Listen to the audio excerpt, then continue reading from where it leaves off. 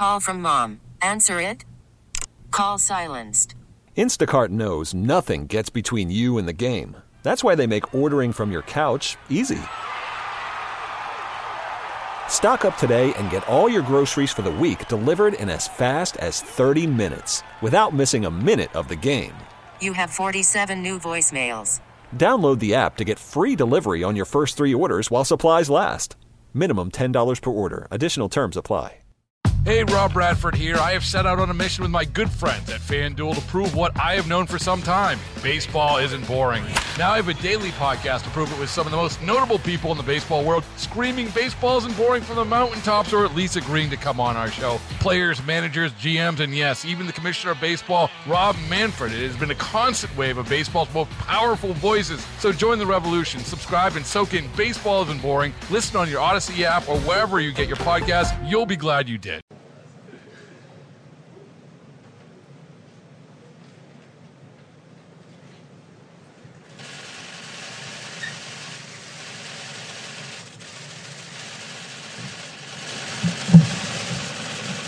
Thank you very much. Appreciate it. A lot of tremendous things are happening. The number of new positive cases continue to decline nationwide. Recent hotspots appear to be stabilizing. The hotspots are, in some cases, very interesting what's going on, and they're going down. They're going in the right direction. Cases in the Boston area are now declining.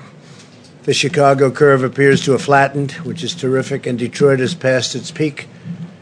These trends demonstrate that our aggressive strategy to battle the virus is working, and that more states will soon be in a position to gradually and safely reopen. That's very exciting. It was very exciting even today watching and seeing what's happening, and people are getting ready, and they're all excited.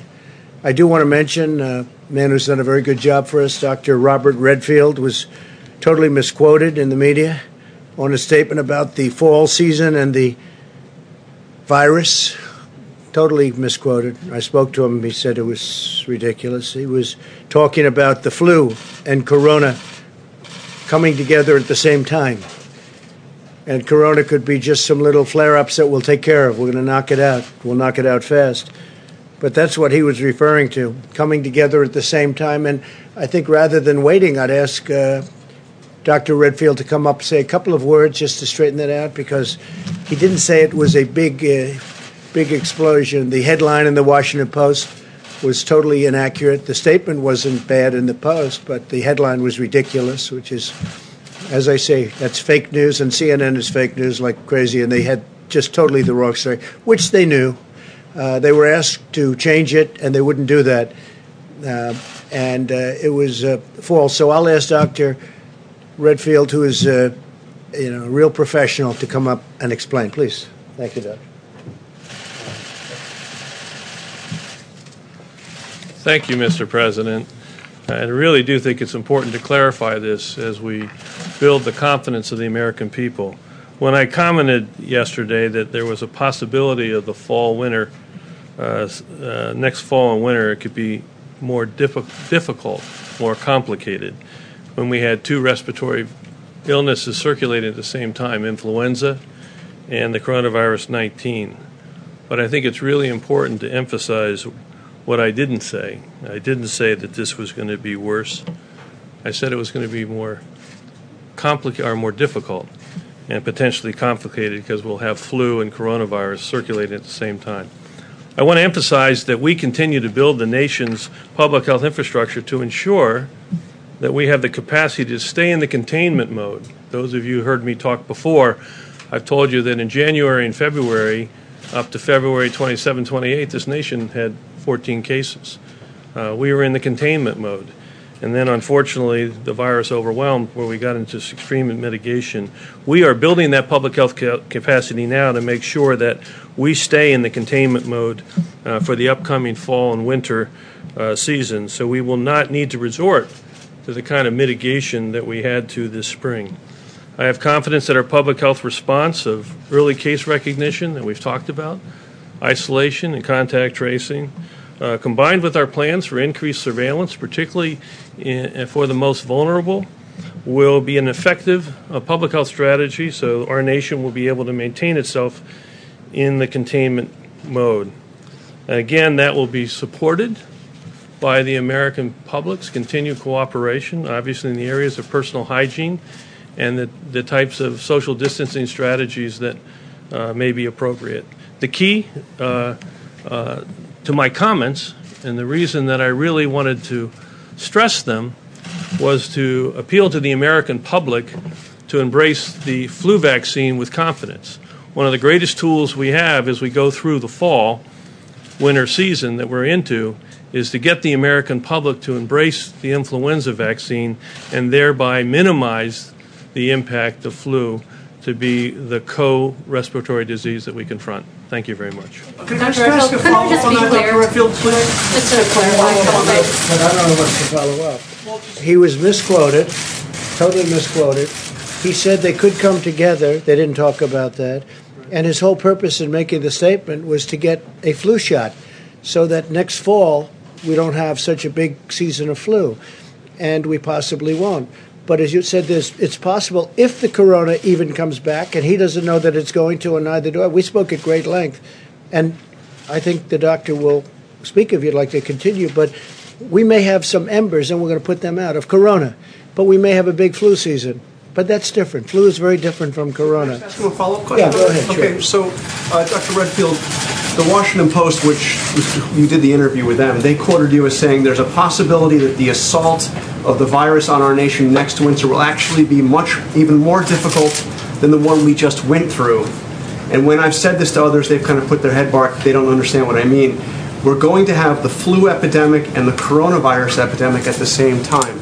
Is that what you said to the Washington Post?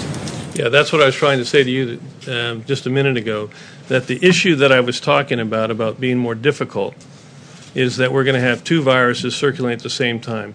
This spring that we just went through, February, we had a benefit of having the flu season ended. So we could use all our flu surveillance systems to say, whoops, this is coronavirus. We need to focus. Next fall and winter, we are going to have two viruses circulating. And we're going to have to distinguish between which is flu and which is the coronavirus. And so the comment that I made, it's more difficult. Doesn't mean it's going to be more impossible. Doesn't mean it's going to be more, as some people have said, worse. It just means it's more difficult because we have to distinguish between the two. And what I was wanting to do and what I want to do again here is appeal to the American public to recognize they can really help like they did with mitigation, which they really helped. I need them to help now to best prepare us by getting the flu vaccine and taking flu out of the picture. But excuse me. They may not even have corona coming back, just so you understand. Doctor, would you like No, but I'm sorry, but that quote that I just read was accurate, right, sir? Because that's the quote from the Washington Post. You were accurately quoted, correct? I'm accurately quoted in the Washington Post as difficult. But the headline was inappropriate. What does the headline say? Well, read the headline. The headline says CDC Director warns second wave of coronavirus is likely to be even more devastating. And isn't that That's correct? not what he said. That's not what he said. But if you have the two things The happening, headline doesn't cover. No, I actually think it's actually going to be, I think the American public is going to heed the request to relook at their vaccine hesitancy to vaccine with confidence for flu. And I'm confident that the public health infrastructure that we're putting together now across this country so that we can early case diagnose, isolate, and contact trace, as I say, block and tackle, that system is going to be there, and we're going to be able to contain this virus. Why did you retweet the article if it was inaccurate? Doctor, why did you retweet it? You weren't called.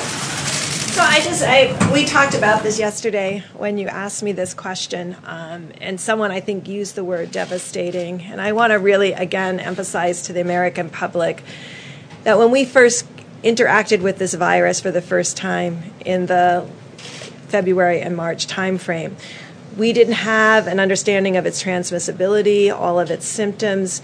We do now.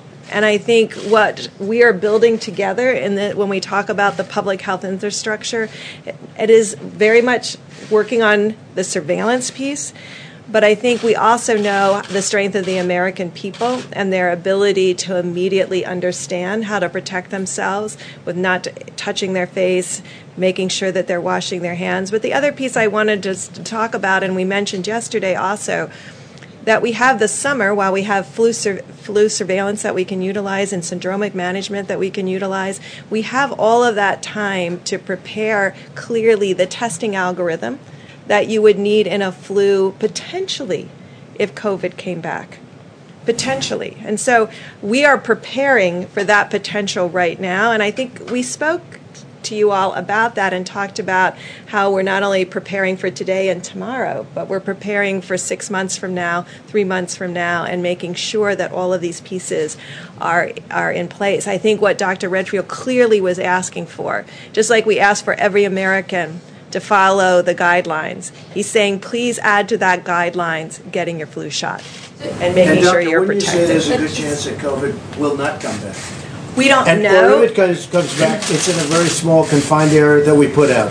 Well, the great thing is we'll be able to find it earlier this time. And I think that's what we're talking about. We'll find those cases earlier. So what Dr. Redfield said, we would be able to stay in containment phase. And what we're also hoping, and we talked about this about 4 or 5 weeks ago, that we're hoping that the flu infections also go down because people are much more aware of respiratory illnesses and how to protect themselves. We want you to get your vaccine, but we also want to also protect individuals from getting the flu because of the vulnerability we know in certain populations to flu and the devastating outcomes to flu. We could prevent and decrease both of those things.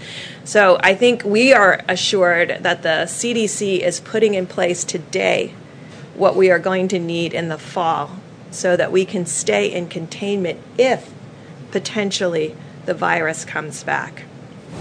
And if it comes back, though, it won't be coming back in the form that it was. It will be coming back in smaller doses that we can contain. But what the doctor was saying, and I spoke to him at great length, he was saying if it should come back together, now you have a flu and you have the embers of corona. But in my opinion, from everything I've seen, it can never be like anything that we've witnessed right now. Would you say that's the correct statement? Absolutely. It's nothing like what we're talking about. What we've just gone through, we will not go through. You could have some embers of corona and you could have a big flu system. And if they combine, if they come together, it's not great, but we will not go through what we went through for the last 2 months. Yeah? Mr. President, is that a correct statement? I understand that the United States will certainly be more prepared in the fall, but how can you say that you know it won't come back in the same level that it has today? What it is estimated, it might not come back at all, Jeff. It may not come back at all. He's talking about a worst-case scenario where you have a big flu and you have some corona. And if it does come back, it's not going to come back, and I've spoken to 10 different people, it's not going to be like it was. Also, we have much better containment now. Before, nobody knew about it. Nobody knew anything about it. We understand it. Now, if we have pockets, a little pocket here, then we're going to have it put out. It goes out, and it's going to go out fast. We're going to be watching for it. But it's all possible. It's also possible it doesn't come back at all. I understand the containment, but I don't understand how you know it won't come back on a big scale. I didn't say it's not. I said if it does, it's not going to come back on anything near what we went through. But you could have a mess where they come at the same time. And if they come at the same time, the flu is not the greatest thing in the world, Jeff. It's not the greatest thing either. If they come at the same time, you have them both. But if we have embers of corona coupled with the flu, that's not going to be pleasant, but it's not going to be what we've gone through in any way, shape, or form. Yeah. If you don't think that it's going to come back at the same severity as right now, why are you still directing that taxpayer dollars to spend an emergency procurement of ventilators, tens of thousands? Because we have to have them for other reasons. Something else could come. I mean, we didn't know about corona. Now we know about corona. But look at what happened. And now we did have the H1N1 swine flu. We had that. We have other things that have happened. We had various forms of flu, but nothing like what we've had here. Nothing at all like what we've had here with the virus. But something could happen. I think that the stockpiles, we're making hundreds of thousands of ventilators right now. Nobody writes about that. You know, at the one time, All they talked about was ventilators, right? Because you didn't think it was possible for me to solve that problem. And I solved it, and nobody can believe it. I just spoke to world leaders today who desperately need ventilators. They said, the job you've done, and we're sending 500 to Mexico, then another 500 to France. We're sending some to Spain. We're sending some to Italy. We have them. They're being made by the thousands. And world leaders, I spoke to Prime Minister, I went through a lot of different calls today. I won't even tell you. But I can give you a list if you want. But I went through a lot of calls to a lot of leaders, spoke with Pakistan. They would like to have some ventilators. We're going to get them some ventilators. But they all said to me one thing. It was incredible that you solved the ventilator problem, because that was a big problem. The testing problem, we've done more than any other nation in the world. Go a step further. If you added up the testing of every nation in the world, put them together, we've done substantially more than that. You people aren't satisfied. So let's say we had 350 million people in the United States, right? Let's say. And if we gave every one of those people a test 10 times, so we gave 350 people a test 10 times, the fake news media would say, where's the 11th time? He didn't do his job. Trump didn't do his job. Because you have a lot of bad reporting out there. It's very sad. And it's so bad. That's not true. Well, you're one of the leaders of the bad reporting. No, but that's not true. Okay, let's get on to another subject. I wanted that to be cleared up. If you want, we can get onto it later, but I want the Vice President to speak. But you ought to get the news accurately. You ought to write it. If you take a look at what you wrote about the ventilators, and when we became the king of ventilators, we're making different factories all over ventilators by the thousands. In fact, Mike got back from Wisconsin. First thing he did, he called up. I said, how's it going? He said, you're not going to believe. He just saw a plant, a factory, where they're making ventilators.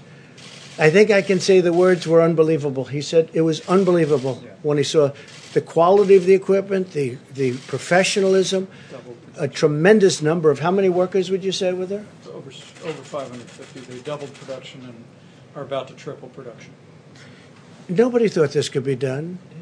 The fake news was very unhappy that it was done. But you guys don't ask me about ventilators anymore. Who's unhappy that ventilators everybody, are being made, because you never mention it. You never mention it. There's no stories. What a great job we've done with ventilators. We're now supplying ventilators all over the world because no other country could have done what we did. And you should say that's a great story. Instead, you say Trump was slow or slow. We were so fast. Plus, we put the ban on so much earlier. When Nancy Pelosi, as an example, you don't say this, when she's having her rally in San Francisco, in Chinatown in San Francisco, nobody wants to say that. If we didn't, and Dr. Fauci said this, if we didn't close our country to China, we would have been so infected like nobody's ever seen. When you saw the chart, and we were at the top of the list in terms of success, nobody wrote it. I said, where is anybody going to use that chart? Nobody wrote it. In terms of mortality, you saw that. Nobody wrote it. Germany and our country, the most successful in terms of mortality. Nobody wrote it. It would be great if you wrote the truth, but let's get on with it because I want Mike to speak, and then we'll take some more questions on the assumption you'd like to, and I think you probably will. It's been encouraging to watch states begin to open up, and it really has been. It's a beautiful thing to see as restrictions are lifted. We must maintain vigilance and continue practicing social distancing. I encourage governors to follow a careful, phased approach, and I want to remind all Americans to adhere to our guidelines, very important. The governors are going to adhere, hopefully, or they're going to do what they think is best. I want them to do what they think is best, but ideally they'll adhere. Wash your hands, avoid close physical contact as much as possible, and wear a face covering when distancing is impractical. There are cases we've flattened the curve and really made tremendous progress, but we must guard against a dangerous rebound. We don't want a rebound. That's so important. This is what we're just talking about. We don't want a rebound. The doctor doesn't want a rebound. These people definitely don't want a rebound. I don't think you want one, do you? Huh? You, especially. We don't want rebounds after all this death that we've suffered. Not work. I don't view work. I view it death that was unnecessary. Should have never happened. Should have never left that little area where it started. You know it, and I know it, and they know it. In our all-out war against the virus, we continue to make great strides on testing, famous testing, doing more than anybody else anywhere in the world. Nothing funny about that, John. Most of the governors have never faced a situation like this before, but we're helping them find unused testing capacity within their states. Tremendous testing capacity that the governors, in many cases, didn't know they had. And additional capabilities are coming online every day. We're coming up with new equipment, like the Abbott Laboratories equipment, on-site, 5 minutes, great success. Everybody wants it. But you can only make so many of those machines, so we have many other forms of testing. We have many other machines that do it very quickly and by the millions. Our task force issued its reopening guidelines earlier than April 30th to give governors the time that they needed to develop testing capability and capacity and customize plans for their states, which many of them did. We've had some governors do a fantastic job on testing and on a lot of other things. I spoke, as you know, Governor Cuomo was here. We had a great conversation on testing yesterday, and they're doing a really good job in New York. We're working very closely with each of the states to help them succeed. I spoke earlier today with Governor Newsom, California, and that was all about testing, that conversation. He's been scaling up really well, really good job. And I agreed to help him get some of the critical supplies that California needs to make use of the tremendous capacity that they found. This is a tremendous testing capacity, and I'm going to do it very quickly. He needs certain things. We're going to get that to him very quickly. Now, could he get it himself? Yes, but I can get it faster. He understands that, and he's done a great job. And we're going to have it to him. We're going to have a lot of it to him over the next 2 days, and we're going to beef it up the following week, get him a lot of additional. He's done a really terrific job in California. Some of the governors have done a fantastic job working with us. I told the governor of Georgia, Brian Kemp, that I disagree strongly with his decision to open certain facilities which are in violation of the Phase 1 guidelines for the incredible people of Georgia. They're incredible people. I love those people. They're great. They've been strong, resolute, but at the same time, he must do what he thinks is right. I want him to do what he thinks is right. But I disagree with him on what he's doing, what I want to let the governors do. Now, if I see something totally egregious, totally out of line, I'll do. But I think spas and beauty salons and tattoo parlors and barbershops in Phase 1, we're going to have Phase 2 very soon, is just too soon. I think it's too soon. And I love the people. I love those people that use all of those things, the spas and the beauty parlors and barbershops, tattoo parlors. I love them. But they can wait a little bit longer, just a little bit, not much, because safety has to predominate. We have to have that. So I told the governor very simply that I disagree with his decision, but he has to do what he thinks is right.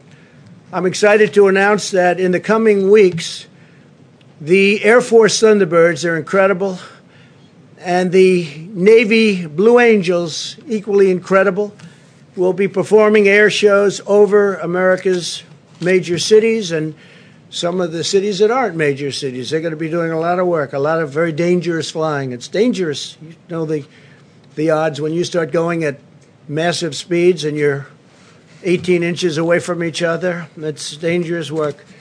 Your son is a great pilot, and I don't know if he can be. Could he be a Thunderbird? I don't know. See. I think he probably could, from what I hear. I don't know if I'd want him to be, because it's incredible what they're able to do, and to sacrifice our front line. What we're doing is we're paying tribute to our front line healthcare workers confronting COVID, and it's really a signal to all Americans to remain vigilant during the outbreak. This is a tribute to them, to our warriors, because they're equal warriors to those incredible pilots and all of the fighters that we have for the more traditional fights that we win, and we win. If we want to win, we always win. Sometimes we don't want to win, so we just go to a standstill. But that's always That's not the way this country works. Operation America Strong was the idea of our great military men and women, the Thunderbirds and the Blue Angels crews who wanted to show support to the American medical workers who, just like military members in a time of war, are fiercely running toward the fight. It's going to be great. I want to see those shows. I've seen them many times, and I can't get enough of them. And on July 4th, we'll be doing what we had at the mall, as you know. We're going to be doing it. Last year was a tremendous success, and I would imagine we'll do it. Hopefully I can use the term forever. That was a great success, as you remember. Even though it was pouring, it was raining so hard. It was raining. That was about as hard as I've seen in a while. But it was an amazing success. Didn't bother the pilots, didn't bother the military, didn't bother the crews that we had there. So we're going to be doing that again on July 4th. Our great military is operating at 100% during this crisis, and thousands of troops are deployed alongside of civilians in the COVID hotspots. As you know, you see them all over. When I spoke with Governor Cuomo and when I spoke to Gavin Newsom and many of the other governors, they wanted to know if we could have some military help with the medical, and we gave it to them. And in every case, they said, fantastic. I mean, just fantastic. New York City, Mayor de Blasio called me to say it was inspiring to watch. He was there when the military came in. He said it gave everybody spirit when he saw the professionalism and the spirit that they had. They walked in and they helped a lot of people, doctors, nurses, respiratory technicians and professionals. It was an incredible thing. But everybody that saw them going to work said that was something special. So we're going to have some tremendous air shows all throughout our country, and that's in honor of what we're all going through together and the people that are helping us so much. And unfortunately, the people who have passed away from something that should never have been allowed to happen. Following around-the-clock negotiations yesterday, the Senate answered my call to replenish the Paycheck Protection Program so that millions of additional American workers can keep getting a paycheck. We just increased it by $310 billion. I urged the House to pass the bill without delay. In our first round of funding, we provided nearly $350 billion, and it went at record speed to American workers and small businesses. And it's really been an incredible success. I want to thank the banks. We had the big banks, the little banks, the commercial banks of all kinds. We had the community banks, were fantastic, by the way, community banks. And as you know, this was an interesting story. In recent days, I've called for Harvard, that's Harvard University, which has a $40 billion endowment fund, to return the money that it was allocated under the CARES Act. And I'm pleased to announce that Harvard has announced today that they will not accept the funds, nor will Stanford University or many of the others that were involved, both on a university level, also on a company level. Some of the companies were bigger than people had represented or bigger than people had thought, and strong enough that they didn't need the money. So there's a certain amount of money that we are not sending. As soon as I heard it, I said, stop funds. And for the most part, I guess they stopped it, Mike, right? They stopped it. But they're not accepting the money, and that's great. And so I want to thank Harvard. I want to thank Stanford, and I want to thank the other companies.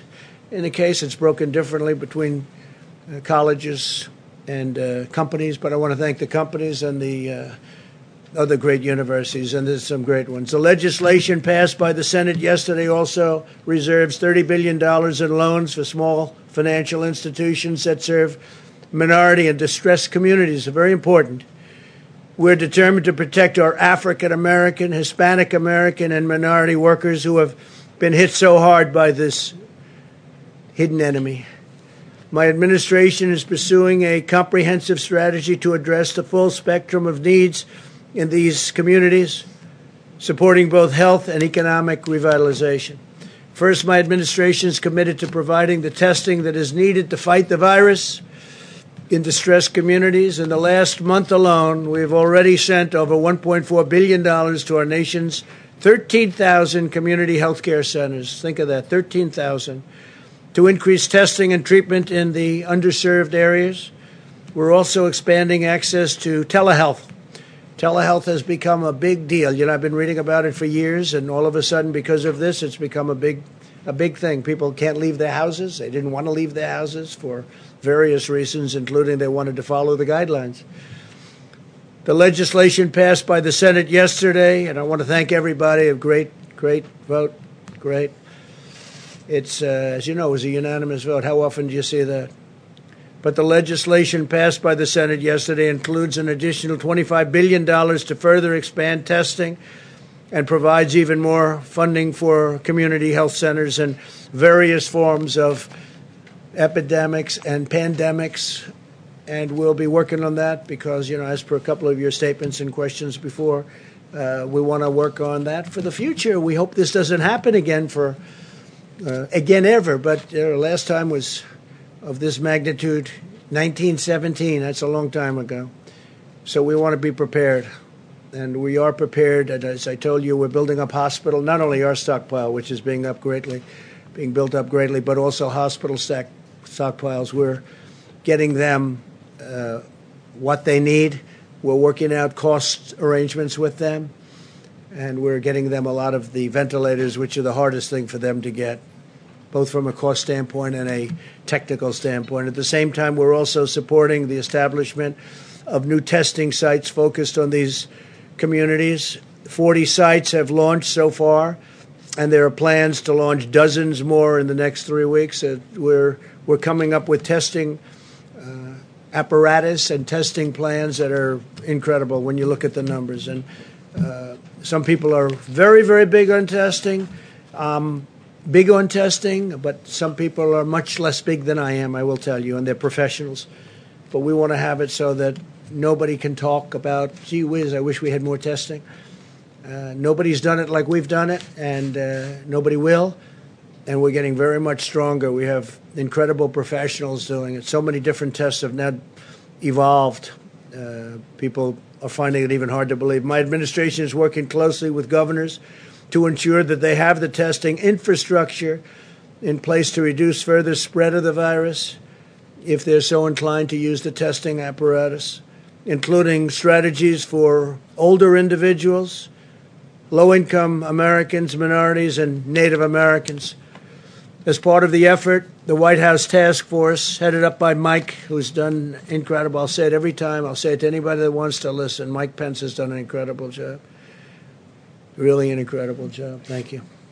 Is providing technical assistance to all 50 states through one-on-one phone calls as they develop and implement their plans.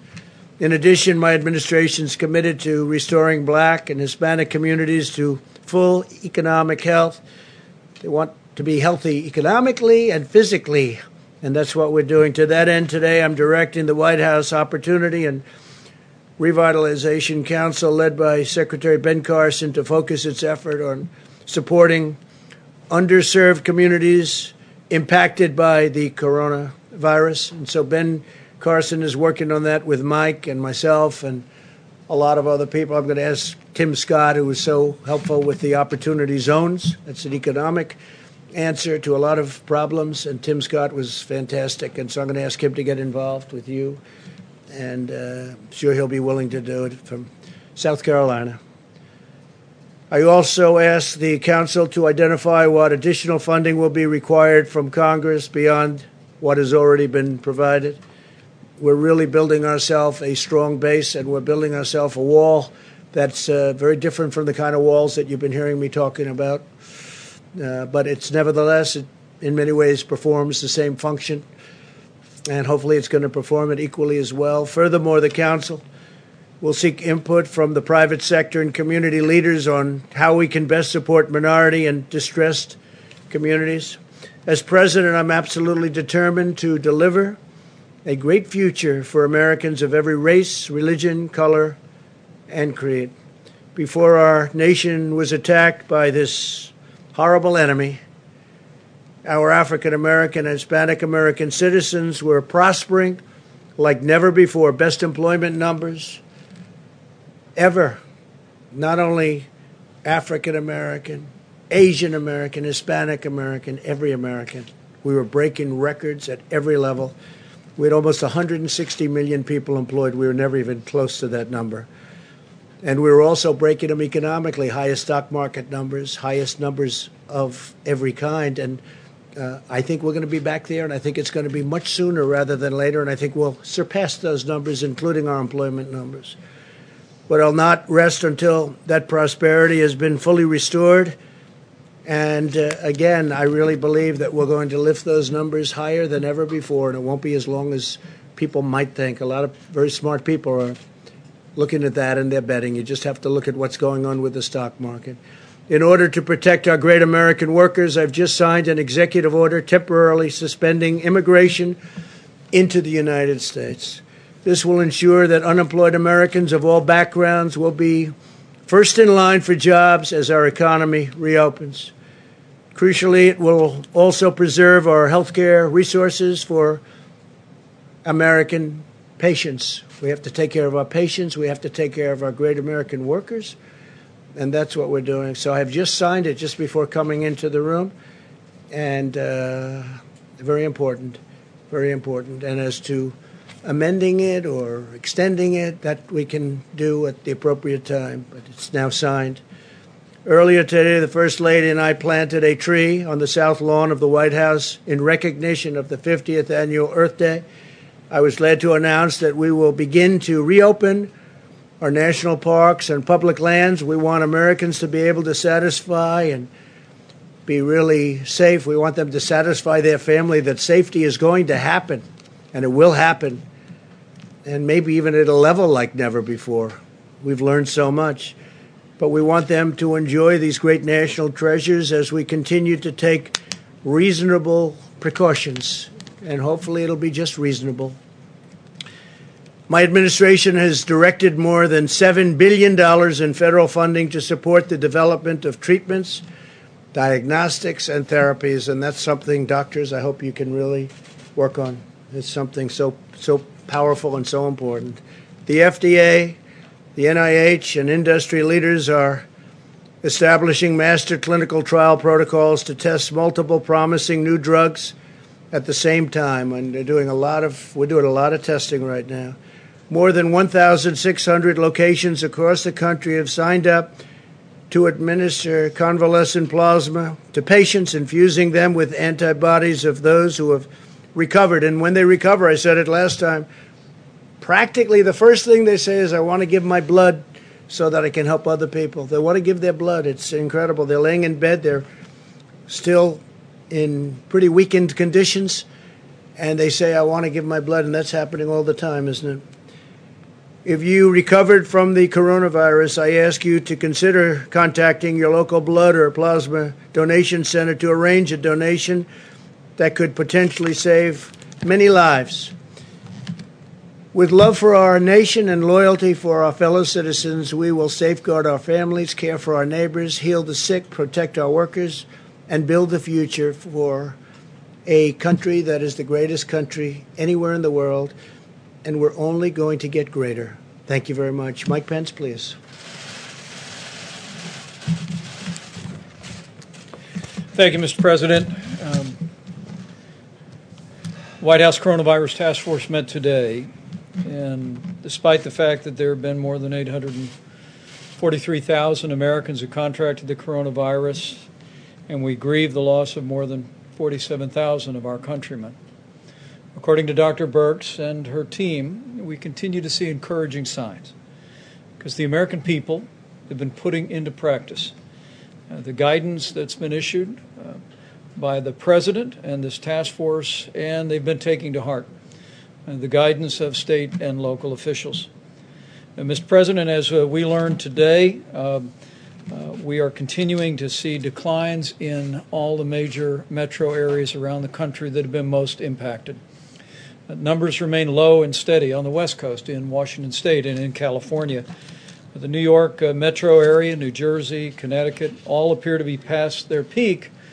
And as as our scientists may reflect in a few moments, we also are seeing the positive rate going down, which is actually even as encouraging as the declining cases. The Detroit metro area appears to be past its peak. The Seattle metro area, as I mentioned, remains stable. New Orleans metro area is the most stable of all the large metro outbreaks. We also are continuing to see stabilization and even declines in Houston and Atlanta and Nashville and Baltimore and Indianapolis and elsewhere. This is a tribute to the American people, to the fact that the American people have taken to heart the guidelines, the social distancing, the personal hygiene, the recommendation that you use the drive-through at a restaurant rather than going in a restaurant and avoiding groups of more than 10. On the President's behalf, on behalf of our entire White House Coronavirus Task Force, we just want to urge all of the American people to continue onward. We all want to reopen America, and we want to reopen our states and our communities as soon as it is safe and responsible to do so. But I want to say to my countrymen, the fastest way to reopen America is to continue to do what you've been doing. It's the fastest way, as President Trump has said many times, to get our country working again is to put the coronavirus in the past. And we are on our way to doing just that. You know, for early on, the President called forth not only the full power of the federal government, but he called forth the full weight of the American economy. And I had the privilege yesterday to travel to Madison, Wisconsin, and see American industry and American workers at their very best. And I want to thank the GE Healthcare team in Wisconsin, as well as the union machinists that I spent time with all day yesterday. It was extraordinary. Mr. President, earlier this month, you used the Defense Production Act to ensure that supplies could flow to GE and General Motors and Ford and other companies that were prepared to repurpose manufacturing lines and hire new workers to construct ventilators. And at this particular plant, they literally have, the union sat down, the machinist union sat down, and in less than 1 week negotiated a new contract with GE Healthcare that allowed them to begin to bring in workers from around the country. They doubled their work line in 1 week. They're about to triple it. They've been going 24 hours a day, 3 shifts, 7 days a week. And then the President promised that by harnessing the power of the American economy, we would have 100,000 ventilators in 100 days. But thanks to the ingenuity and the hardworking Americans that I was with yesterday and other companies, we're actually going to have 110,000 ventilators in 100 days. They were all wearing T-shirts, Mr. President. I brought one back for you that simply read, "Union Machinists Save Lives." And to that great team at GE Healthcare, I want to just say all of America is proud of you and grateful for you. We're also grateful to all of our healthcare workers at every level and all the work that they're doing. And we're proud that our National Guard and our American military are at their side. As our task force learned today, more than 31,000 National Guard have been stood up around the country. And the President, in the last day, extended what's called Title 32 authorizations for all National Guard personnel through May 31. So we're going to continue to partner with states as the National Guard plays a vital role in testing and in cleaning nursing homes and in standing up states' response.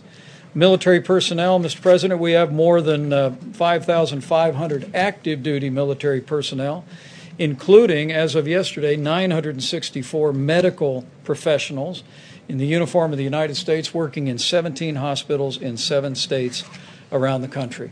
We're also very proud of our team at the VA.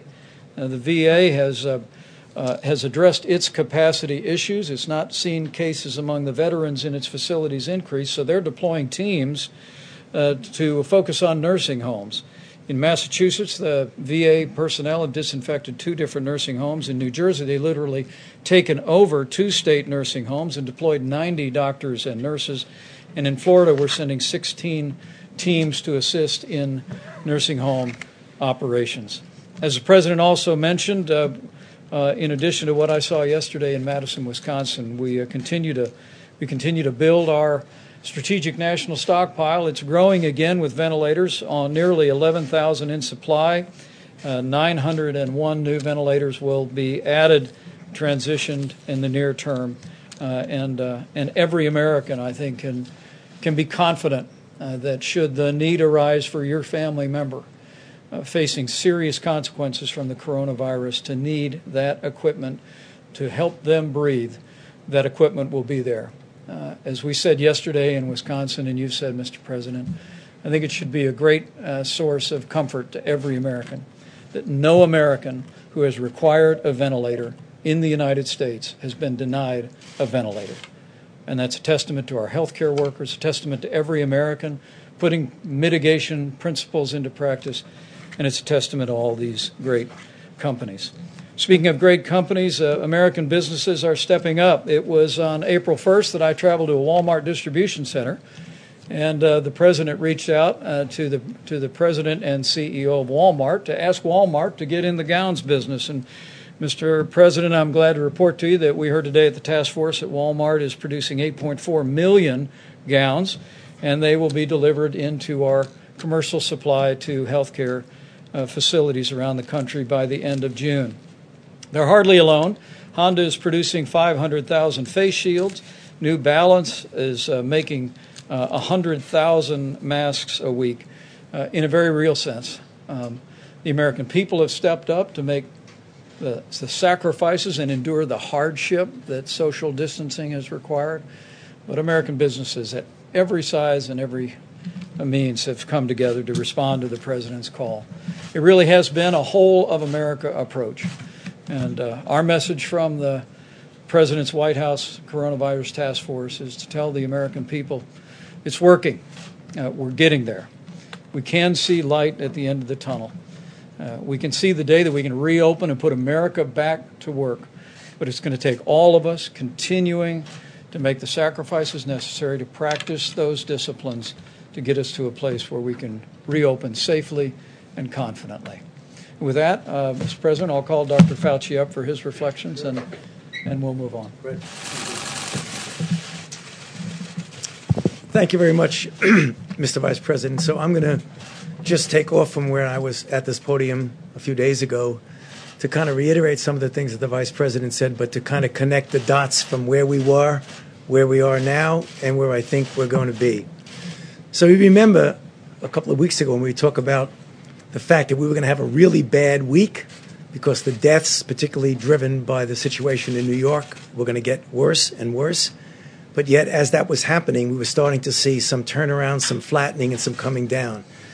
As you've heard from Dr. Birx and will likely hear more, that is continuing.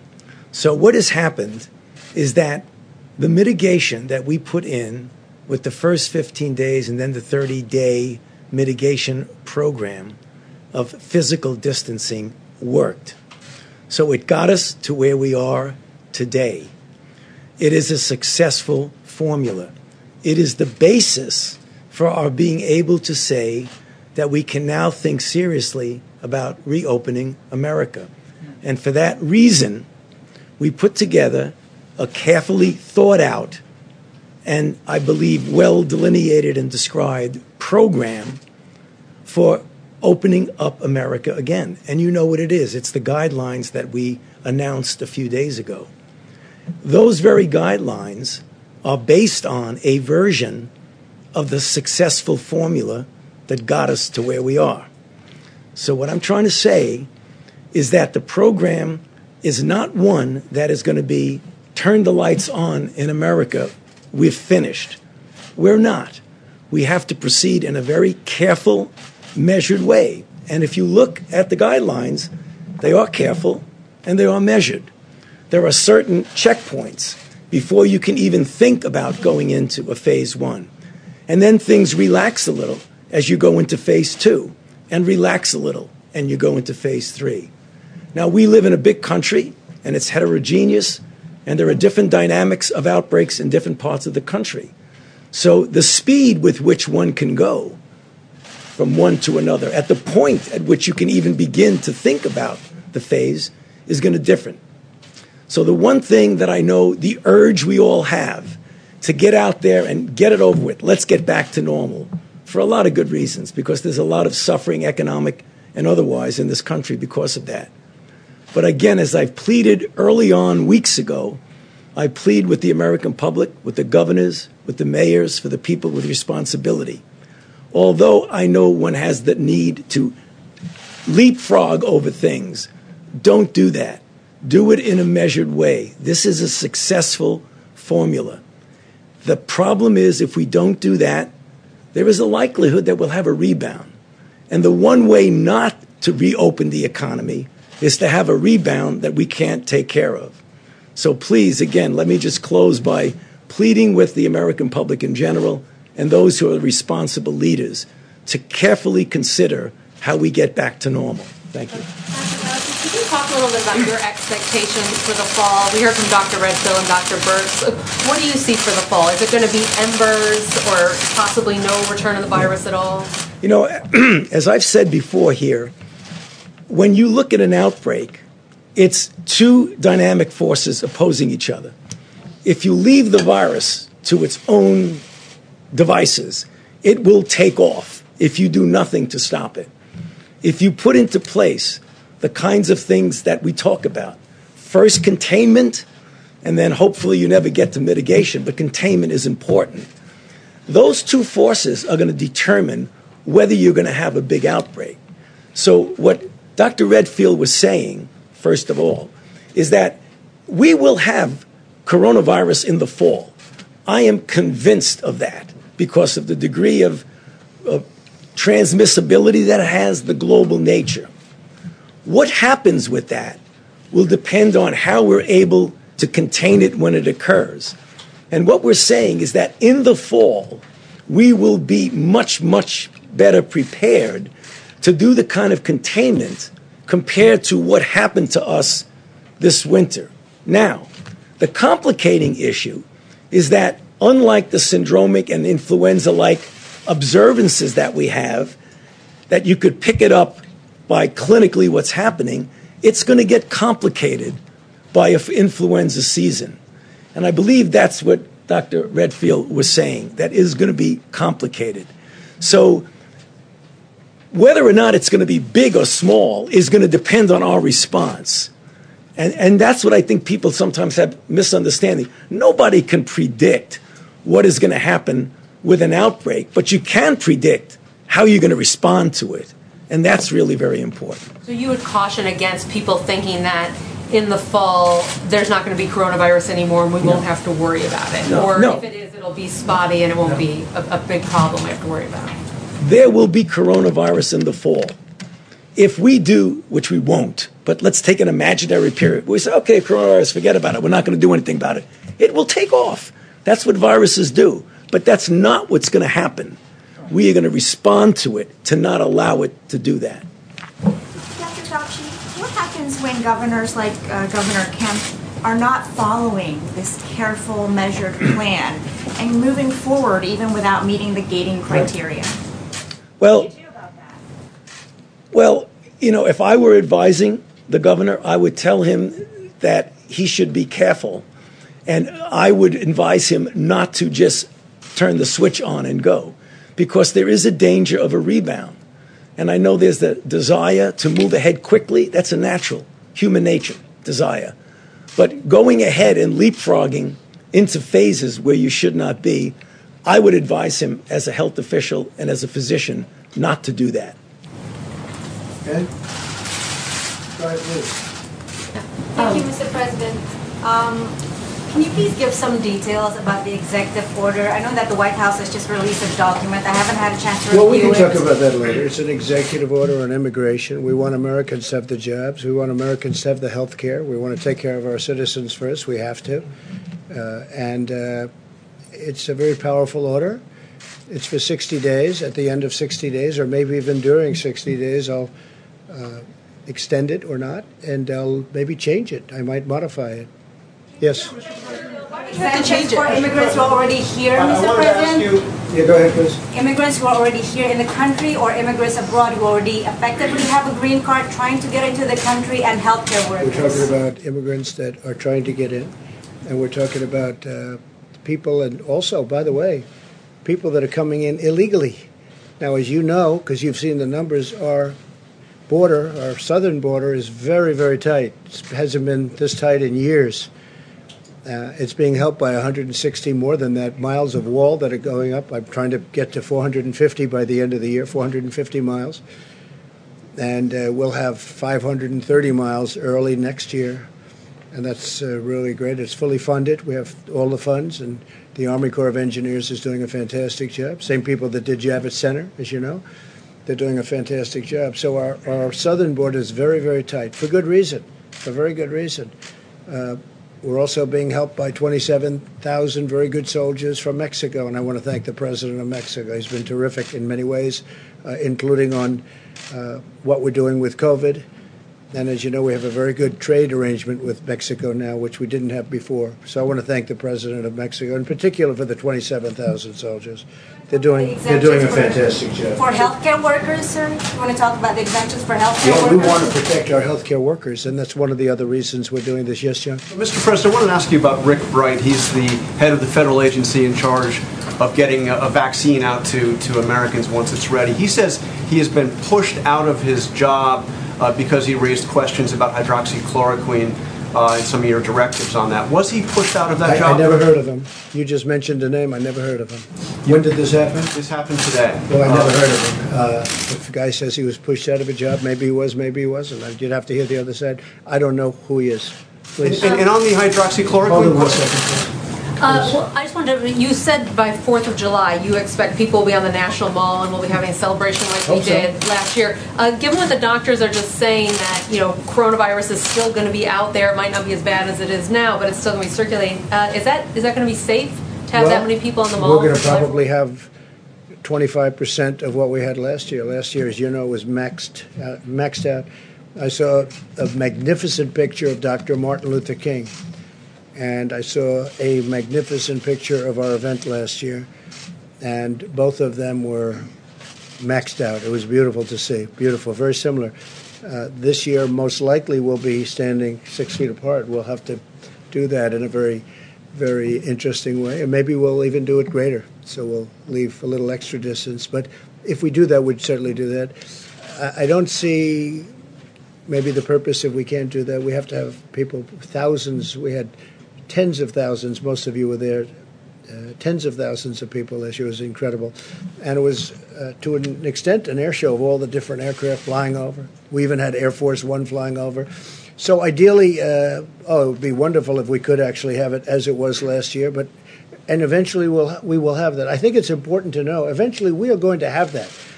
Your stadiums are going to be the way they've been for the last 100 years. No, I know, but your stadiums, as an example, sports, going to be the way they used to be. I mean, I told one of the owners, he said, "Do you think I should take out seats?" I said, "No, you shouldn't take out seats. We're going to have it the way it was. We're going to be back. This virus will eventually be gone. And if it should show up in the fall, we're going to put it out very fast. We have great people. We're going to put it out very fast because we've learned a lot. We've learned a lot about how to deal with this, and we'll put it out very fast." Yeah, please. Just nice and easy. You talk a lot about testing capacity, and governors agree that that exists, but it's very different from testing implementation. And they are still begging for you to use your full authority to help them get reagents and other things. As you would like to say, what do you have to lose by helping them do that and becoming the king of testing? And let me just say, we are the king of testing already. There's no country in the world that's done more. Not even 0.2% of the population has been tested. Is that good enough? I just said there's no country in the world that's done more. And we have tests that have already come out that are going to be introduced very shortly that will do it more. My problem is this. It's very much of a media trap. Whether we did 2%, 5%, 50% or 100%, it'll never be enough, no matter what. Now, with the expertise and with what we did, because of our expertise and tremendous talent at manufacturing, what we did with the ventilators, that wasn't a trap because we got them done, shockingly to everybody, because of the incredible talent like Mike Pence saw yesterday in Wisconsin. But we have numerous of those sites all over the country doing the same thing. So that when the governors were complaining, some of the governors, I must say, and it was very much along party lines for the most part, but except for one, when the governors were complaining, We said, no, how many do you need? We need 50, we need 100. One governor asked for many, many, many thousands, and it turned out they didn't need that, and that's good. We got them, and nobody that needed a ventilator, you know this, and we went through this with the governors, that needed a ventilator didn't get a ventilator. That was an incredible achievement. With testing, it's a little different. It's much easier than ventilators. It's like 2%. But, for instance, the swabs are coming in by the millions. They're coming in, literally coming in by the millions. Totally ordered. We wanted the highest quality. We could have gotten a much lesser quality. We didn't want to do that. We got the highest quality. But testing, it's like no matter how well you do, you can always say more. With the ventilators, they either have them or they don't. In fact, we went to one meeting. Who wants a ventilator? One governor said, we'd like 25. 25, you got them. Who else? Nobody spoke up. That was 4 weeks ago. So that was great. The problem with the testing is, and I said, if we test 350 million people, you'll say, no, we want them to have a second test or a third test or a fourth test. Not everybody believes as strongly as some people in testing. Some people want to do testing because they think it's impossible for us to fulfill that goal. That's easy compared to ventilators, as I've said.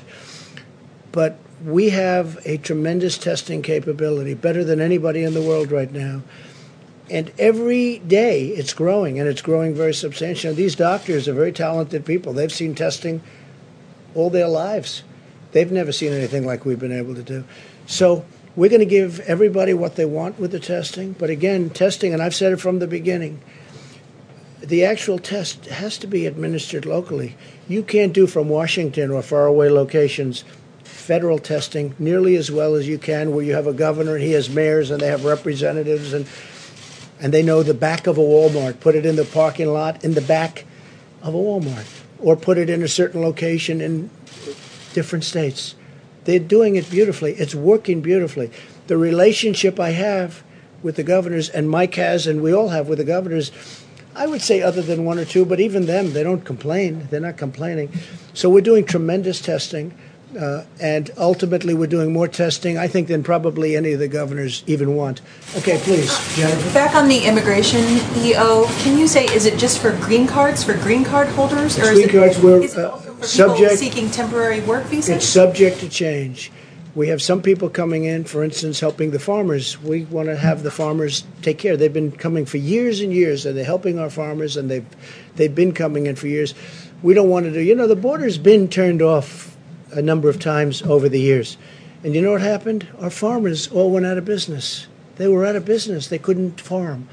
We're taking care of our farmers. Nobody ever took care of farmers like I take care of farmers, including the $19 billion that we're dispersing to farmers because of some very good things that happened. Subject to change because some of your advisors are saying there could be a problem with it, or subject to change No, because just you want it to might be extend? modified. It could be modified next week, in 2 weeks. It could be modified in 2 months. No, we may modify it as we go along. But right now we have a very powerful immigration ban, but it could be modified, meaning made tougher or made less tough. We don't want to hurt our businesses, and we don't want to hurt our farmers. Very important. Can I ask you about your conversation with Governor Kemp? What did he say to you when you said you strongly disagreed with him? And of course, for gym owners and tattoo parlor artists and barbers in Atlanta and in Georgia generally, would you advise them to listen to you and not to their governor? Look, I'd like them to listen to their governors, all of their governors. I have the right to do if I wanted to clamp it down, but I have respect for our governors. They know what they're doing. I think, and as you know, Brian Kemp, governor of Georgia, I worked very hard for his election. He beat their superstar. He beat the superstar of their party. I think you can say I helped a lot. Michelle Obama, Barack Obama, Oprah Winfrey, they all went in. They campaigned for him very, very hard. And he lost. He also was way down in a primary and ended up winning a primary after I came out and endorsed him. So a lot of good things, and there's a lot of good feeling between myself and Brian Kemp. I like him a lot. I happen to disagree with him only in time and timing. I disagree. When you have spas, beauty parlors, and I love these people. I know the people from spas and beauty parlors, tattoo parlors, bikers for Trump, a lot of tattoos. I love them. I love these people. And barbershops. These are great people. But you know what? maybe you wait a little bit longer till you get into a phase 2. So do I agree with him? No, but I respect him, and I will let him make his decision. Would I do that? No. I'd keep him a little longer. I want to protect people's lives. But I'm going to let him make his decision. But I told him I totally disagree. Okay. Thank you, Mr. President. The Vice President in his remarks was talking about the federal efforts that have been undertaken as it relates to nursing facilities. And as you both know, they've been just so incredibly hard hit, just tragic. Over 10,000 COVID-19 deaths so far.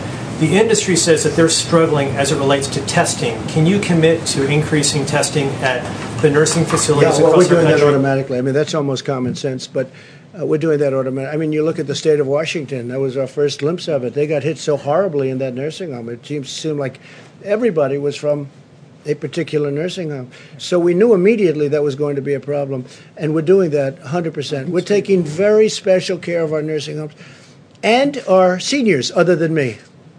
Other than me. Nobody wants to take care of me. But other than me, we're taking care of our seniors. Another area. Please, thank you, Mr. President. No, it's just an enormously important question. And we want to thank the American people who have been putting off visits to their grandmothers and grandfathers and moms and dads. It's tough. I'm going to be in Indiana next week, and I'm not going to go see my mom.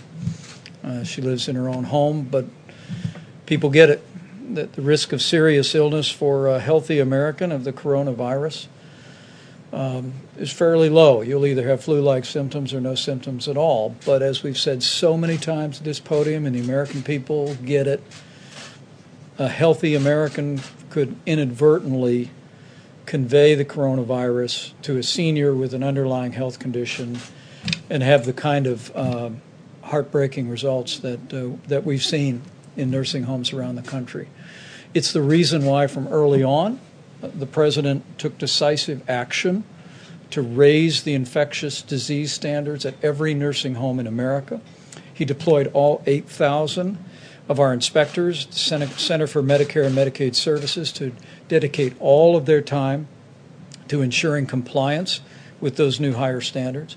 We've spoken about nursing home issues with governors around the country, and frankly, there are governors around the country that have done remarkable work with nursing homes. You mentioned Governor Brian Kemp. He actually used the National Guard in Georgia. He deployed them to nursing homes to do cleaning and to disinfect areas of those nursing homes, and it's tremendous service. But to your point about testing, if you look carefully at the guidelines, Open Up America again, you will see that in phase 1, the level of testing that we contemplate is first that we want to be able to test anyone who has the symptoms that may be coronavirus and be able to test them quickly. Secondly, we want to do the kind of contact tracing, and Dr. Redfield and his team are deploying CDC teams in every state in America to be able to find out everyone that that person has been in contact with and test them.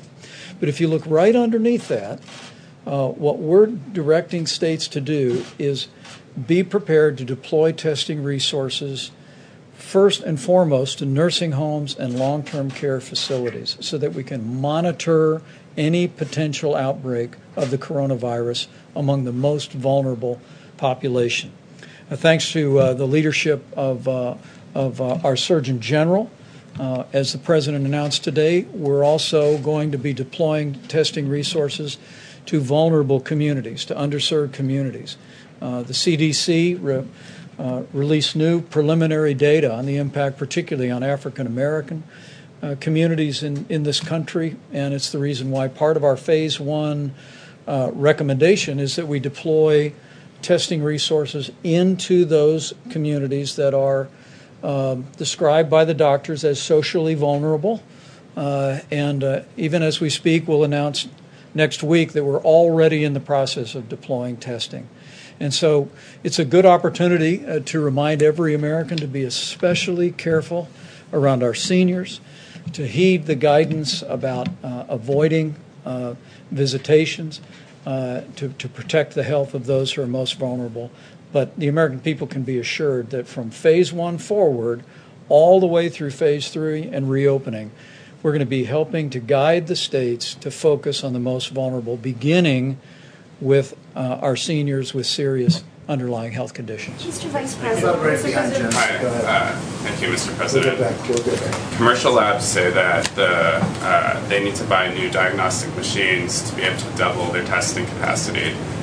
Your administration has said that there's enough testing capacity to double overnight.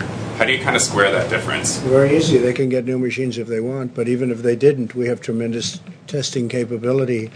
You take a look at what's happening in California and New York. Governor Cuomo told us very strongly, he said, wow, we have a lot of labs. You know, it's a research center of the world. They have tremendous. In California, too, long conversations. They have tremendous testing capability there, too. Now, if they want to increase it, they can increase it, but they have plenty right now. You saw the maps the other day where we put up the different sites in various states, and virtually all states are like that. How about you with the mask? Yes, Mr. President, may I actually follow up on those maps from the other day. On Monday, a reporter for a local television station in Miami sent me a question asking if it was possible to get the information on those maps distributed to the media so that local TV stations and newspapers can check on that information. So if that could be done. Do you want to do that? Do you want to say something? Sorry. Thank you for talking about testing and testing capacity, because we have been talking about that for several weeks, because we could see and we did a full inventory of every single state and every single laboratory. And I also appreciate you talking about the implementation piece of the testing capacity. And it's complicated. So we have a team calling every lab and working through the American Society of Microbiology, as I mentioned before, to really work with every lab director to see what the issues are in each laboratory. And I just want to thank Administrator Verma, who really worked on increasing the funding for this test and uniquely doubling the funding for the coronavirus nucleic acid test. From $50 to $100 to really address some of the issues about laboratory technicians, because sometimes we think these tests run themselves. They don't. They actually need people to help with the machines. So we were talking about purchasing more machines. We actually need to have additional laboratory technicians to really be able to work all of those machines. And so it's lab by lab, state by state, and that's the dialogue that's going on now to unlock the full potential of the United States. Maybe the testing would not be needed at this moment, and maybe it is, but we want it also totally available in the fall if it comes to an issue where we have to distinguish between flu and COVID-19. So we're building infrastructure and capacity not only for today but for tomorrow, and really showing a new way to really deal with pandemics and bring testing to scale, because the country has never had to do this before. I mean, if you look at some of the other countries, they're struggling with some of the issues from PPE to testing. And so this is a universal issue, but we're working on it as a collective to really have a very innovative and integrated way to approach testing. But without building new, they have tremendous capability. And the maps are, I will ask the companies, because obviously it's proprietary where every single machine is. And, you know, if you have that machine and 5 others, maybe you don't want to know, let that person know you have 5 others. It's kind of like Coke and Pepsi. So I think we're working very deliberately to really be able to share those maps. The governors, I can tell you that all of the state governors and the mayors have those maps, and the addresses and the type of machine for every single laboratory in their jurisdictions, so that they know. The governors were not aware that those laboratories were available to them. Dr. Burks, before you leave, on the state of California is now partially broken with CDC restrictions on who would get guidance on who should get testing, because they want to test people without any symptoms at all in high-risk environments like a nursing home. Do you agree with this? Vice President Pence, do you agree with this? Well, not only do we agree with it, it was in our guidelines. That was fundamental to our guidelines, and I think we were the first group that said testing asymptomatics will be key. We've always said that we think that's a significant contribution to infections, and we went to the places where we thought it was most critical to find cases the earliest, and so that is where We have asked states in the guidelines to start with nursing home, indigenous peoples, and people in underserved areas in cities to really ensure that we're monitoring for any type, because we know the asymptomatic piece may be the tip of the iceberg, in fact, be the iceberg underneath the surface. And so if you're only seeing cases, maybe this. But in parallel, we're working with states and local governments to really define what that population is by doing, in collaboration with states, working with them together to really reinforce this antibody testing, but in a careful way where you do 2 antibody testing to increase your sensitivity and specificity into the 99+% range, because we think it's really important that you have a very high quality test, but a high quality test that you can really tell someone that they've had this before. And so we're waiting to have those 2 tests that we can do in series to really assure people. But that was in the guidelines from the very beginning, and we think it's fundamental both for right now and going through the fall, because that will be our early alert if any of the COVID virus reappears. How much more testing are we going to You need? didn't know that was in the guidelines? The CDC. Well, criteria it's says currently in the that. CDC guidelines. So you're saying It's right in the guidelines. Dr. Birch, while you're there, can I Jerome, just... would you like to say something in that, please? Thank you, Mr. President. And I just want to reiterate to everyone that the task force and the administration have a commitment to protecting vulnerable people. And that includes in the area of testing. We've had the opportunity to talk to many different groups, and we hear that testing is absolutely a concern. And we'll be giving you more details in the coming days, but I just want you to know that we're building on the public-private partnership that the President rolled out with pharmacy and retail companies like CVS, Walgreens, Rite Aid, Walmart, and Kroger to accelerate testing for more Americans in more communities across the nation. We're going to be increasing access to testing for undertested, underserved, and minority communities, and we're working closely with partners and states to establish sites in areas most in need of increased access to testing. We're using data. CDC provided data to locate sites in counties that are undertested and socially vulnerable, especially with high populations of Black, Hispanic, rural, and Native Americans. We're using the CDC's Vulnerability Index, as you heard about earlier, to select sites. This measures the resilience of communities when confronted by external stressors along 4 main themes: socioeconomic status, household composition, and disability, minority status, and housing type. Our goal is to have about 2/3 of these initial sites located in counties with moderate to high social vulnerability, and about 1/4 of these sites in counties with high social vulnerability. So again, I want communities that are vulnerable to understand that we are strategically and intentionally making sure we're deploying testing in those areas so that people can get identified if they have symptoms, can get identified if they are asymptomatic, and that we will be able to deploy resources appropriately. Thank you, Mr. President. I have a quick follow-up for Dr. And I have to Birch. say, our Surgeon General is doing a great job. Thank you. Great job. Really good. OAN in the back. Mr. President, thank you. Can we talk about Iran? You put out a message this morning making a rather big announcement for our military when it comes to Iranian aggression.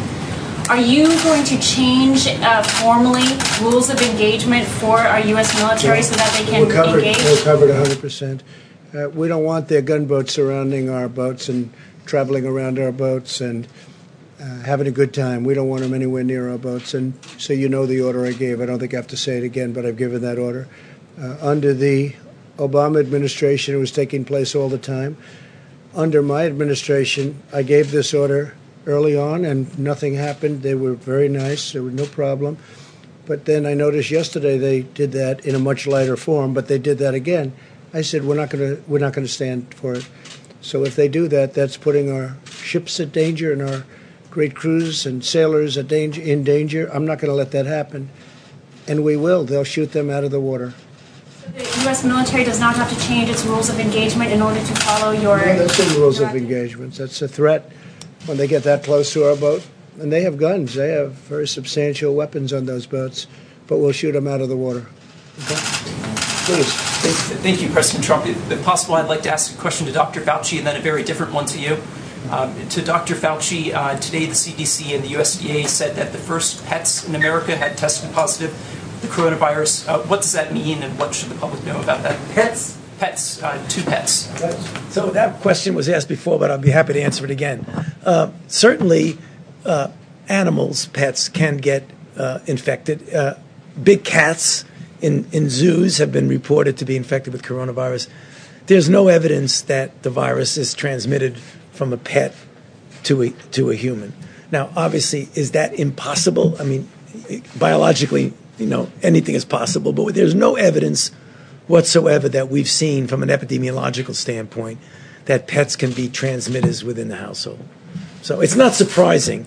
I mean, when you have viruses that can infect multiple species, isolating it from an animal doesn't necessarily mean the animal is transmitting it. What about the lion in the New York Zoo? Yeah, well, that's the lion in the New York. How did that happen? It probably happened. I don't know, Mr. President, but I would imagine that one of the zookeepers probably had an asymptomatic infection, took care of the animal, gave him some food, touched him or whatever, and that's how we got it.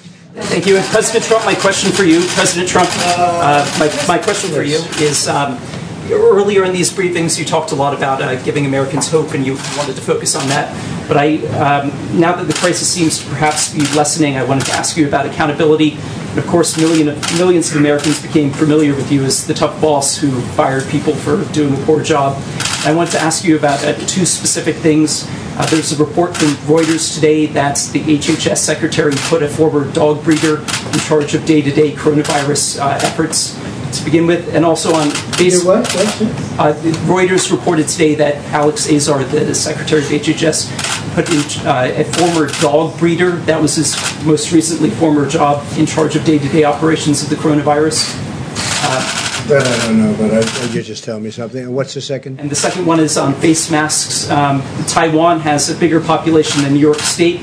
Early on, they had universal wearing of face masks. No problem with face masks if the governors want to do that. We ordered, I don't know if you know, 500 million face masks. We have hundreds of millions right now. And if people want to wear them, it's up to the governors. If the governors want that, that's up to them. Now, it's more appropriate in some states, obviously, than others.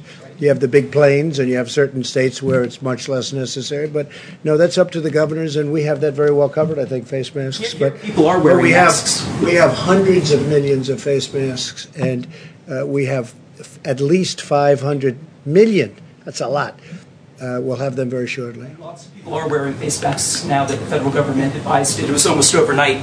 But less than a month ago, our Surgeon General said that, and I'm quoting, they're, quote, not effective in preventing the general public from catching coronavirus. Should there be accountability there, and also for the HHS secretary? Well, I don't know. Would anybody like to speak about it? I think, just so you understand, if somebody wants to wear them, I'm all for it.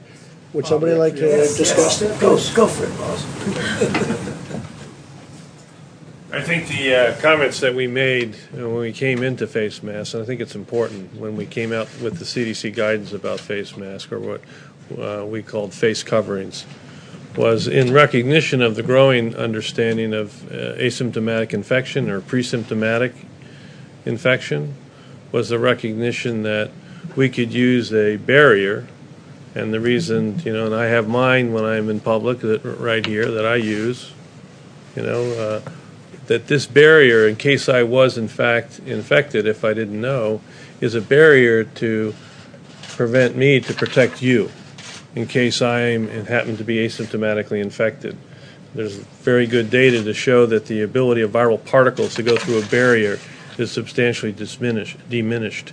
And that's why we recommended these face coverings. I think if you go back to when CDC came out with that recommendation, some people may think intuitively it's to protect them from getting infected. No, it was to protect you from potentially getting infected by me when I go out in public.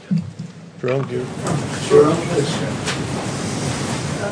I actually appreciate you asking that question because it's one that that we've had to clarify several times, and I understand why the American public has been confused over time. As Dr. Redfield mentioned, initially we said, based on CDC, World Health Organization, and most other major public health organizations, that the public needed to know that these masks were not effective or shown to be effective in preventing you, if you wear a mask, from catching coronavirus. Another important thing to remember is the context of those statements was a run on medical masks, on N95 masks, and our healthcare workers were at risk. What's changed? What's changed is we found out that unlike past viruses that are spread through the respiratory route, a significant proportion of coronavirus cases can be traced back to asymptomatic spread. So, the task force deliberated this. We've always told you that we will look at the facts and we will give people recommendations based on the best available evidence at the time. And once we saw that asymptomatic spread, we said, well, masks still aren't effective, and from our point of view, at preventing you from catching coronavirus in a significant way. But we've always told people that they should wear masks if they know they have symptoms to prevent them from spreading to other people. Well, now that we know about 25 to 50% of people are spreading asymptomatically, we suggested people wear cloth facial coverings to prevent asymptomatic spread. You wear your mask to protect me. I wear my mask, and Dr. Redfield mentioned it. I've got my mask. I believe I have mine on me, Bob. I carry mine around with me, too. I wear my mask to protect you. We're 6 feet away, which is why I'm not wearing my mask to protect you now, and we also all have been tested. So that's why I'm not wearing mine now. Yeah, but I'm right next to you. Well, I'll put mine on if you want me to, sir. But again, important to know that if you're going to wear a mask, it's not a substitute for social distancing. Still, social distancing is the number one thing you can do. Number two, it's important to know that you should practice good hand hygiene and not touch your face, because you still could touch a surface and bring disease to your face. And number three, this is the most important, it's just as important, please save the medical mask, the N95s for the healthcare workers, because the cloth facial coverings are effective, as far as we know right now, based on the best available evidence, at preventing you from spreading disease to other people. So no inconsistency there. It's just the recommendation changed because the information changed, and that's what you want from your public health leaders. And the argument made that you knew about asymptomatic transmission at the time that you said that, and that you were essentially misleading the public. So that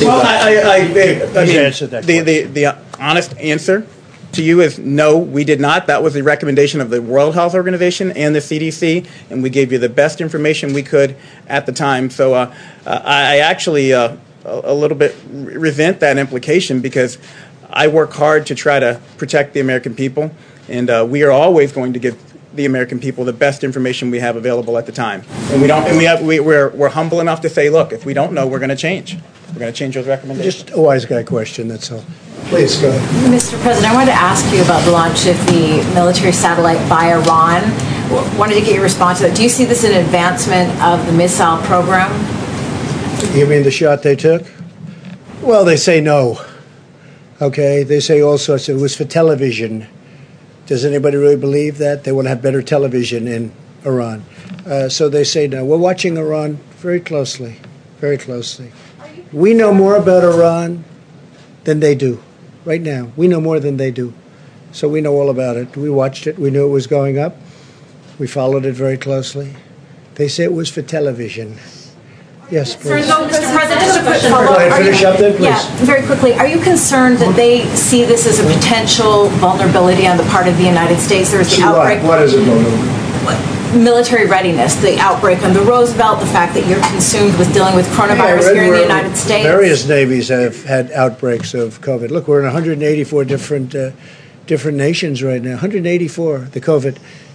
No, we have a problem on that. Just shows you how rapidly it spreads. It started off with 2 sailors and then 10 sailors and 20, and now I hear it's 540, of which one's died and a few are very sick, but most of them are back in great shape. But we did lose one, and it attacked the lungs of that young person. And then we also had a number that were quite sick, but they're all either better or getting better, but most of them are better for a long time already. Okay, please. Thank you, Mr. President. As you know, over the course of the past few weeks, there have been the closures of several meat processing companies across the country in several states. Yeah. Is this a concern to you? Are you going to increase testing in these facilities? Look at South Dakota, how well the governor's. Yeah, look at South Dakota, how well the governor's done there, and all of a sudden you have a big spike in one location, and she's got that very much under control, as you know. But nevertheless, that was surprising, and they had a big one right near where you were yesterday, as I understand it. And So, yeah, we're concerned about that. They're closing one or two of the plants, actually. Is the food supply secure? Yes, totally secure. It's in great shape. Yeah. In the back, here you go. Thank you, Mr. President. The Attorney General in the state of Missouri filed a law case against China, accusing it of lying and covering up about the origin of the virus. Yeah. Do you support that? And do you call Well, I haven't seen the case. international? I know about the case. He filed a case against China. I love Missouri, as you know. It's great. But I'm going to take a look at it. I actually know about it very much. I have to take a look at it. I have not seen the case in terms of reading it, but I will be doing that. Call for international investigation. Well, we're going to have to take a look. Oh, we're doing investigations. We're doing our own. But I do want to see and review that lawsuit. I'm sure that won't be the last one. Yeah. I just had a follow-up question for Dr. Fauci, if you don't mind. Yeah, sure. I'm happy to ask you one after. John had asked the president about Rick Bright, and he said he wasn't sure who that was, but I'm sure you're familiar who he is since he was the head of BARDA. So there's this concern or an accusation he's raised that he was removed from his job because he protested widespread use of hydroxychloroquine. Are you familiar with this situation, and do you feel like public health experts feel they are able to speak publicly or to speak out in opposition to things? Yeah. So you don't feel like there's any concern among people at the NIH right now or in the public health community? At the NIH? Absolutely not. Dr. Fauci, knowing Dr. Bright and knowing what his gifts are as one of the country's leading experts on vaccines, are those gifts best suited at NIH rather than BARDA? What's he going to be doing with you? What is he going to be doing at the NIH? Are his gifts best suited to work with you rather than BARDA? I don't really think I can comment on somebody's relative gifts. I mean, he's going to be at the NIH and he's going to be responsible. From what I hear, again, this is what I've heard, that he's going to be responsible for the development of diagnostics, which is very, very important. The NIH is going to be involved in trying to develop new generation diagnostics, which we feel is going to be very important for the future of being able to facilitate the kinds of things that now are sometimes problematic. And why do you say he has great gifts or gifts? What, do you know him? No, but have you reviewed him? Have you studied him? Have you reported on him? You said his gifts. I mean, his entire career. well, that doesn't mean you have gifts. I know a lot of people, they play baseball, but they can't hit 150 in the major developed leagues. the flu vaccine last year. No, but you talk about his great gifts. Go ahead, please. Please, go ahead. You could go, please. No, thank you, sir. I have two questions, one for myself and then one for a colleague of ours who cannot be here today because of social distancing. From where? I'm with USA Today. First, the executive director of the National Association of Counties said today that the White House did not want to see money for local, state and local governments in the latest COVID assistance package. And they didn't want to say what? What does that mean? Tell me. I'm sorry? What does it mean? Repeat it. Say it a little differently. The executive director of the National Association of Counties said today that the White House objected to putting funding for state and local governments into the latest COVID assistance package. Oh, really? That's interesting. Is he a Democrat? I do not know. Well, check it. How could you ask that question without knowing? Check it out. You'll find out. I'll check it out. Okay, what's the next question? His question was... You know the numbers? You know the money we put into states, local governments, everything else? And they have to be responsible for their own finances. But you check it out. Go ahead. What's the next? What was it? He said that you felt like that this would somehow be a disincentive for states to open their economies. Is he correct about that? How would he know what I felt? I never spoke to him. I don't even know who he is. You don't know who he is either. Yes, his name is Matthew Chase, sir. Okay, it doesn't help me and it doesn't help you. Okay, go ahead, Jim. Mr. President, also... Do we want to keep going a little while longer or no? You're not going to say, oh, he took questions all night long. Okay, right? Yes, right? please, thank you. Okay, well, good. How many questions can you ask? Go ahead. We all have fun because we're talking about something very important. The main thing is, I think we're getting to a lot of solutions. We never want this to happen again. We never want this to happen again. What happened? And if it should come back in some form, we want to snuff it out very quickly before anything can happen. And I personally hope it doesn't come back in the fall as a combination of the flu or not as a combination of the flu. But I think we learn a lot. And, you know, some of these questions are good. Some of them are ridiculous, frankly, but some of them are very I think some of them are very important questions. Very important. You know, when you asked Dr. Fauci about the right to speak, if I let him speak, I'll let anybody speak. And we love him. Let's go. Mr. President, Senator McConnell said today that he would prefer to see states that have high public pensions declare bankruptcy rather than taking on more. I heard he said that. I don't money. know what he said. I'll have to call him and ask him. That's what he said. Well, that's okay. I'm going to have to look at it directly. Would you agree with him on that? I can't tell you that. I have to see. I want to base it on fact and reason. I want to see what he said. You know, why he said it and how he said it. I'd have to watch him say it. But some of the states are not doing well, let's face it. And some are doing phenomenally well. A state where Mike was governor, Indiana, I looked at their numbers. It's incredible what they're doing. Some states are doing fantastically well. Iowa is doing great. You have states doing well, and you have some states that aren't doing well. We know the ones. I don't have to mention the ones that aren't doing well, but you do have states that are in trouble. And certainly they're coming back to talk to us. We'll see what happens. Are you concerned, sir, about the growing U.S. national debt as a result of these stimulus Well, we have no packages? choice. Do we have a choice? Yeah, I'm always concerned about everything. We had to fix this problem. We were attacked. This was an attack. This wasn't just, oh, gee. And this wasn't the flu, by the way. You know, they like to say the flu. Nobody's ever seen anything like this. 1917 was the last time. We were attacked. We had the greatest economy in the history of the world. We had the greatest economy, better than China, better than any place. They will tell you that. I dealt with them for a long time, and they will tell we had the greatest economy, and we built it in the last 3.5 years. We built it. And then one day they came and they said, you have to close it. I said, you got to be, these people right here, they said, you have to, they came into my office, into the Oval Office, and they said, we have to close the economy. I said, let's explain this. Explain this to me. The greatest ever in history, and we had to close it. Now we're going to open it again, and we're going to be just as strong or stronger. But you have to spend some money to get it back open. We saved our airlines. We just, as you know, finished up with the airlines.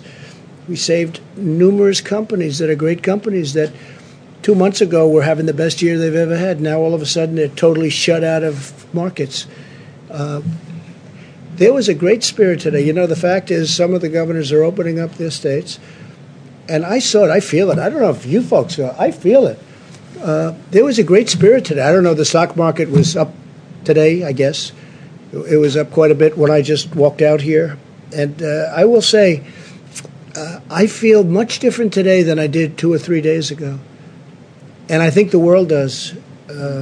We spoke to a lot of leaders. The world feels that we're really leading a path of optimism.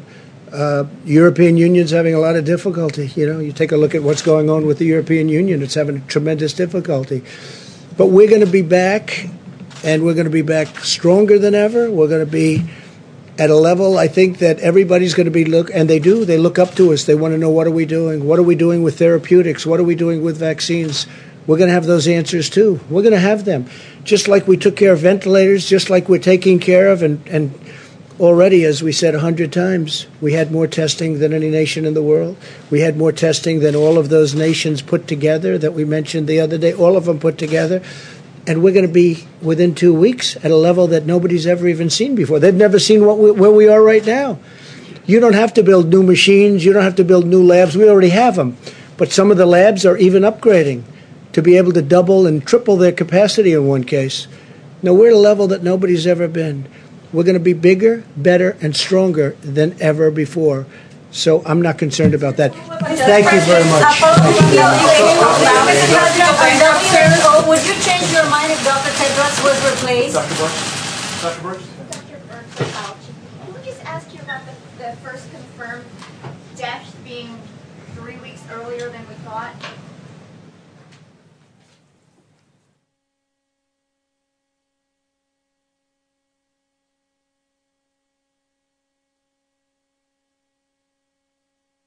Hey, Rob Bradford here. I have set out on a mission with my good friends at FanDuel to prove what I have known for some time. Baseball isn't boring.